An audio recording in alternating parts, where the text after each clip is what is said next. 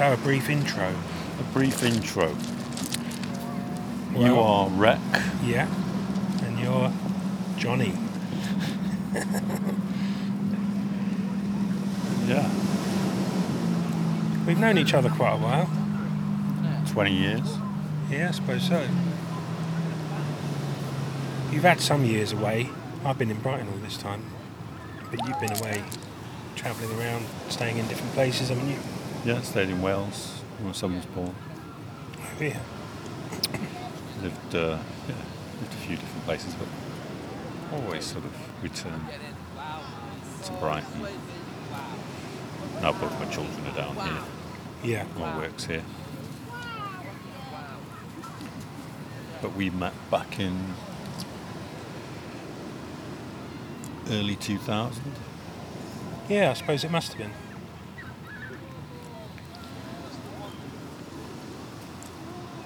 And I always say that the first time I heard of you was through Mex, when he had that Black Grass record shop. That's right, yeah. Yeah,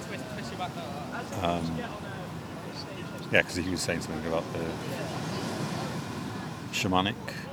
Yeah, you were looking for some shamanic information or something. Yeah, I just got into it. Had you not been to America at that point? No. I was about to go. 2005. States and Mexico. Did you find what you were looking for? I did, yeah. In Mexico I had a great experience. No psychotropics. Even though I knew it was a sort of big part of it. I didn't do anything. I fasted for 11 days. That's a long time. Water only, which got me into a really deep process and gave me a deep realization.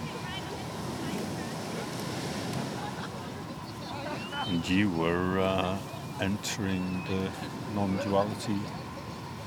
Well, yeah, I've been looking into that since the mid-90s, maybe. Ramana Maharshi. The Path of Self-Inquiry, that's what I was looking at. Right. Now that stuff is known under the name Non-duality, which is a translation of Advaita, which means the same sort of thing, not two. Right, yeah. It's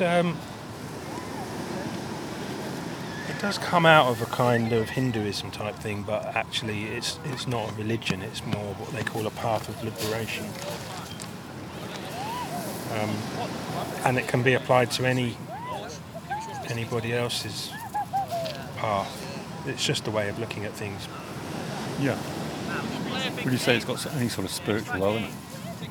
Not really, no. No. Not in the way that I've heard you talk about spirits.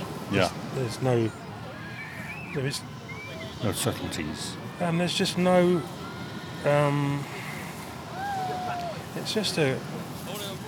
It's practices, and you basically explore your own consciousness as you see it. Yeah. You're just looking at and observing. So in a way, it's quite scientific. Yeah. Which is much like what the Buddha taught. His main teaching is the systematic path to nirvana. Yeah. Which means looking deeply into, Vipassana, looking into the nature of reality, stripping it right back, seeing how it all comes into being, the causes, and then dependent origination. Yeah. I do hear you talking about spirits, so how does that come in? So the subtle materiality when you start. So I wasn't really meditating when I was interested in the shamanic path, because I had a sort of a thing happen when I was in my 20s. Yeah. Whereby my consciousness, I shifted. I took a certain amount of drugs, and I was ripe anyway. And then I had this shift, and I went right out, as in, to a subtle realm, and I couldn't ground. It took me years to ground back into this realm. I was always quite spatial, without having a grounded element within it. Yeah. So I was, they call it in Taoism, the practices within that, they call it your Shen is scattered. Yeah. And that's what it was like. My spirit was all over the place. I couldn't ground it. Yeah. It took me years to get it to ground. And then I sort of had a real pull into meditation then, and that's where I learned all the grounding practices, especially with Qigong and the like. So I had this ability to go into subtle really easily, but also a strong grounding practice now. So and that's what my teacher would teach. His path definitely involved shamanic, first of all, and then Buddhism came out of the healing practices. And it was in Buddhism where he found his attainment.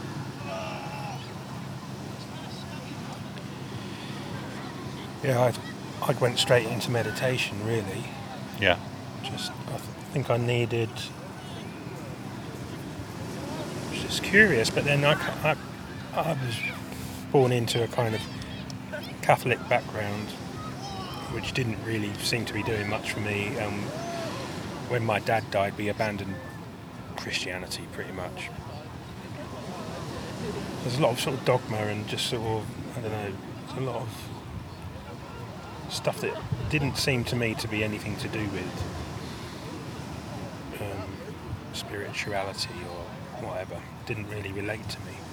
So I had to go and look for something else. Yeah. I got into just ordinary meditation, meditating on your breath and things like that. Yeah. And walking meditations, even in the earliest stages. I've always done walking. Yeah. I remember seeing you walking around town, very conscious of your walking, which was really, really cool to see back then when my life was quite hectic. Yeah. But yeah, you came into the shop. Yeah, you said it. I don't really remember, but I was hanging out with Russ Rockwell back then. Yeah. So I might well have come in with him. Yeah, he was a bit of a trainer fan. Yeah. But I remember you came in on your own. I'm sure you did, and you stood by the doorway, and I went to say hi to you. I think we'd met DJing in that little club. Oh yeah. And I came to say hi, and I said, I had a dream about you last night, and you invited me to dinner. And you said, well, you better come then. I just laughed. Yeah. So that's one way of doing it, I suppose, the dream world. Yeah, and you had that place on Gloucester Street. Gloucester Road, yeah. Yeah.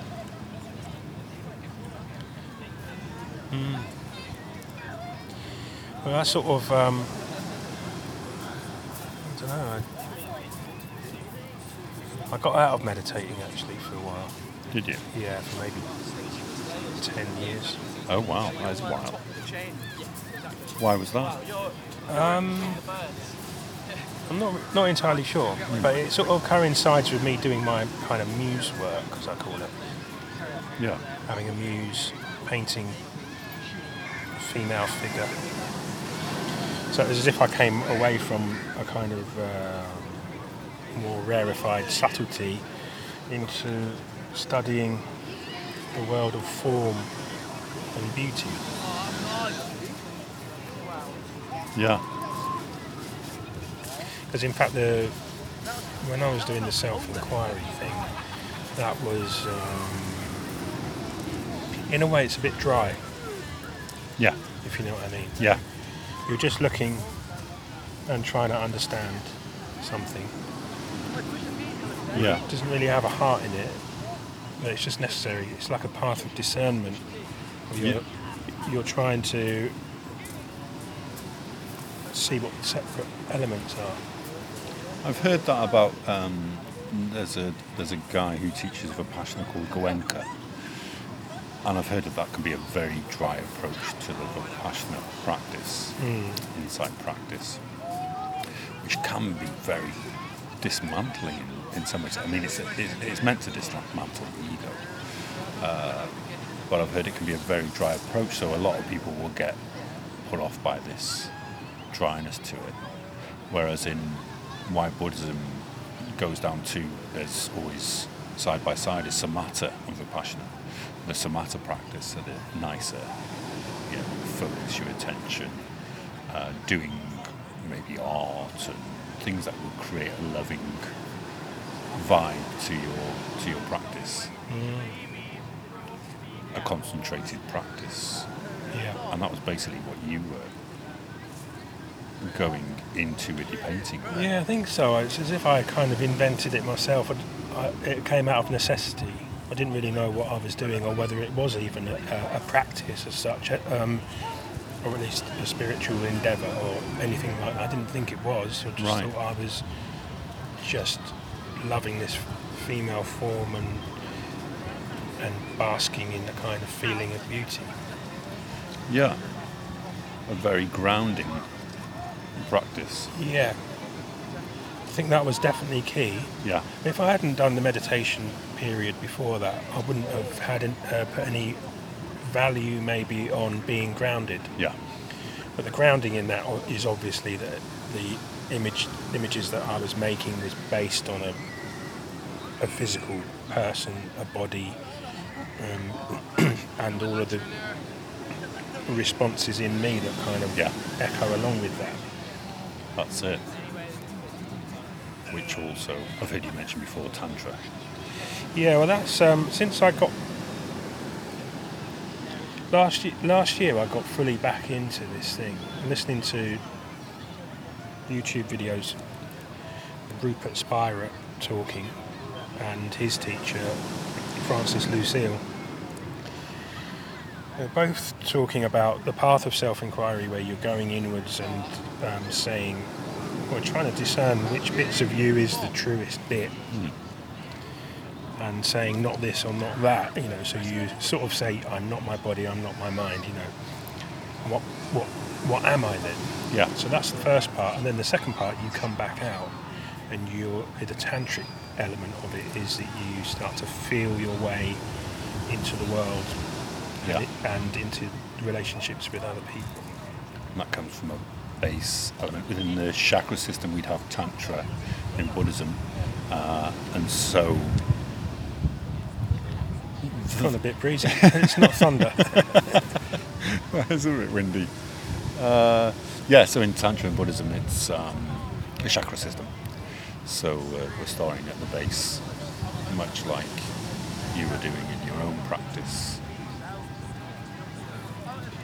I think even in that, there was an eroticism in working with a muse, which is undeniable. I was painting nudes and things like that.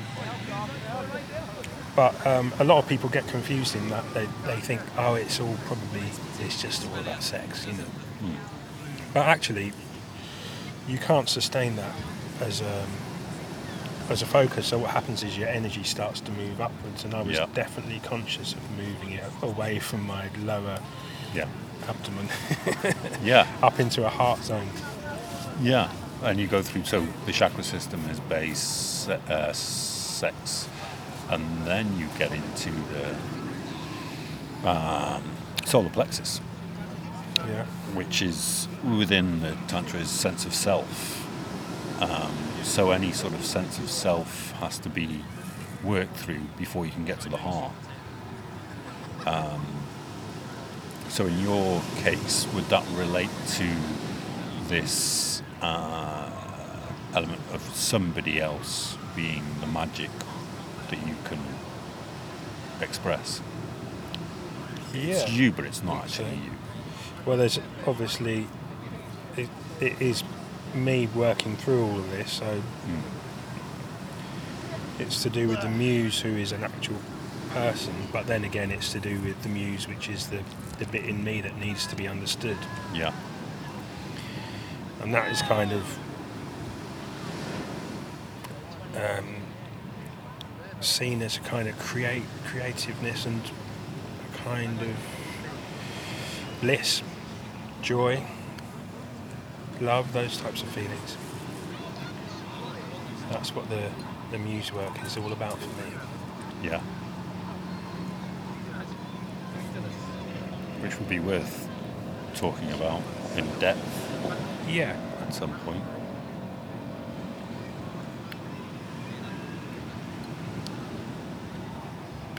Well, that's where we came back. Was it lockdown? Where we started hanging out again? Yeah, you were... I don't quite know how that happened. You just started parking up in Queen's Park, didn't you? And yeah. I was already going to the independent pub there. Yeah. That's how we started hanging out again. Yeah. Yeah, there was a brief time when we were hanging out in the pub, and then lockdown came on, wasn't it? Yeah. And we go in the park. Oh, yeah. Yeah, that's it. Drive around. Yeah. Get some snacks and beers and... In a land yacht. Yeah.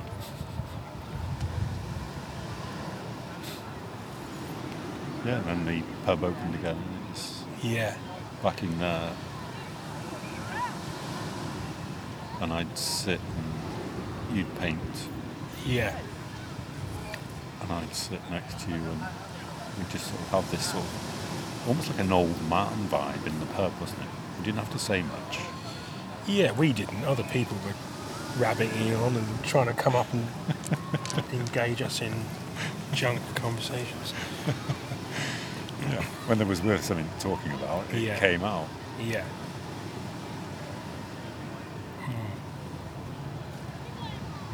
Yeah, I started actually using the pub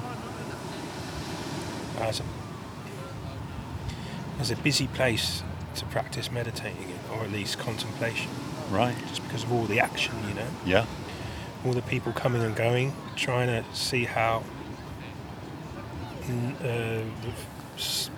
sitting in non-dual awareness, how all of those things appeared.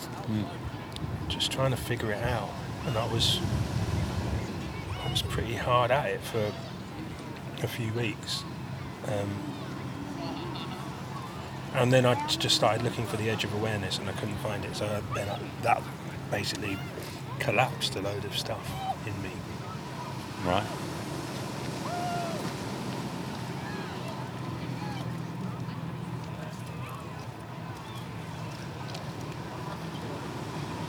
Looking for the edge of awareness. Yeah. Because there isn't. Yeah, you can't. It doesn't have any objective quality, so you can't. There's no boundaries between things in your own awareness. Which is awareness. I mean, you say my awareness, but it's just awareness. Yeah, but perceivable from your point of perspective. Exactly. Yeah. So there's awareness per se, and then there's me as a little bubble floating on top of it or something. Yeah. Sort of.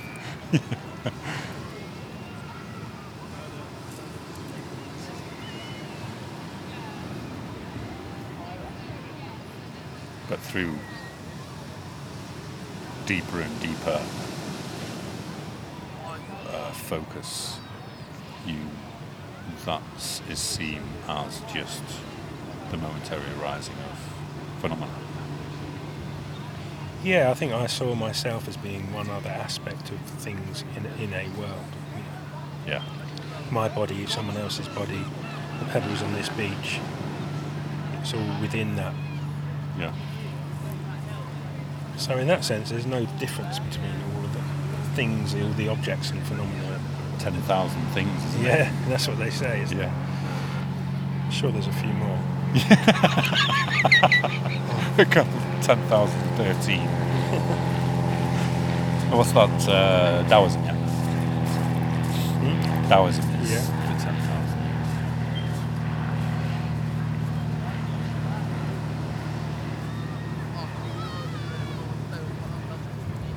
I think.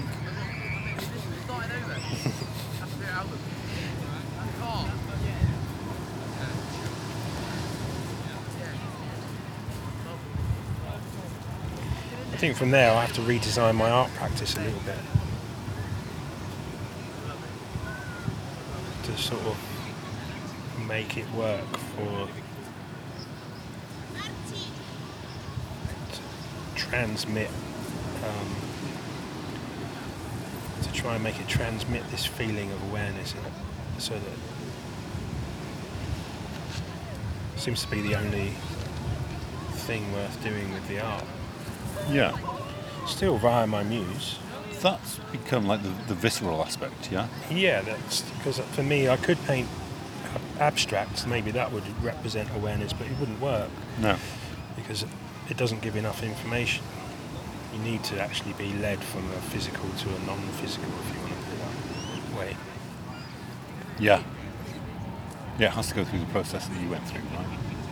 Yeah, well, it would have to, because that's the process that I understand, because I did go through that. Yeah. So that's my story, or angle, or path up the mountain. Yeah, yeah.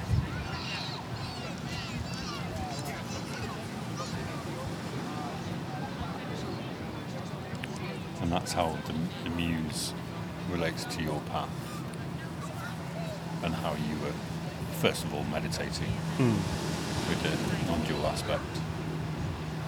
And then when that was too dry, it needed a more sustainable practice for you, Yeah. which would have been for others as well, right? They go about it, they might have a practice within the framework of non-duality. There's a different paths within that. Yeah, different ways. Different people have different needs. Yeah. So I approach through. Oh, hey, rumble.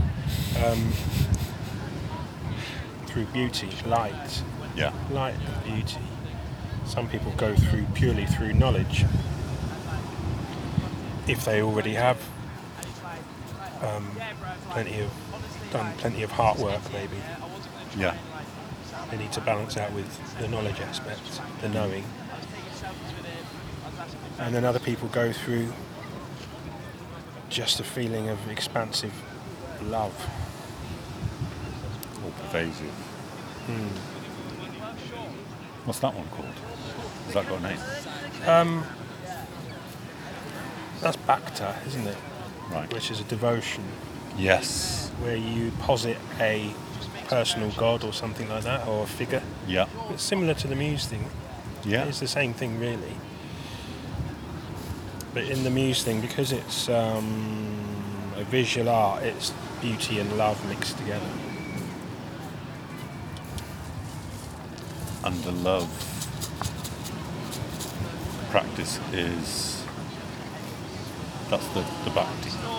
Yeah, that's what we Devotional. call it. Yeah. What was the other one you said just now? Sorry, I got Well, I think the beauty. yeah, well, that's like the nama rupa, or the name and form. So you're looking at the form and names of objects in the world, and then seeing your way into equanimity with them. Right. And that is the same as the feeling of beauty. When you've gone past or superseded the need for the name, which is what gives it its separation, the form actually is seen with the eye of beauty then, Right. which means that there's no separation. Yeah. So that's what the ultimate goal, the non-dual thing, is seeing that you're not separate. And there would be love, beauty, and Knowledge, yeah, just through knowledge. knowing, yeah. Right. It's quite simple. It's interesting to withdraw from the objects of the world that the world is made of, and then find a way of sitting in the realm of just feeling,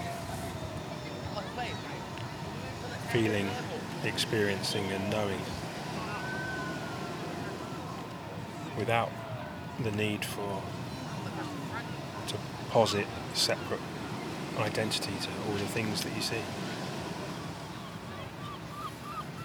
Yeah, I get it.